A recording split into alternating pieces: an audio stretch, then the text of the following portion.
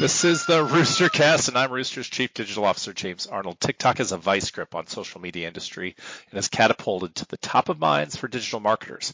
But when the shiniest of tools gets all the attention, I look for other opportunities. So what about those other guys? Let's start with Instagram.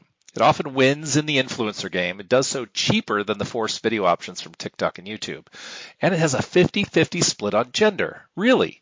How about Twitter? Most are scared to enter the fray, but Twitter's ability through hashtags to reach beyond your follower base is unmatched. You need to love a category, not just yourself or brand, and love a good fight. And post early and often. Finally, Pinterest.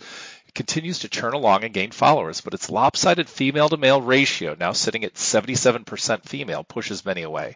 Two key items here. Paid pins live on after you stop paying to support them, which flies in the face of other pay-for-play options, and 90% of the users make purchase decisions based on those pins.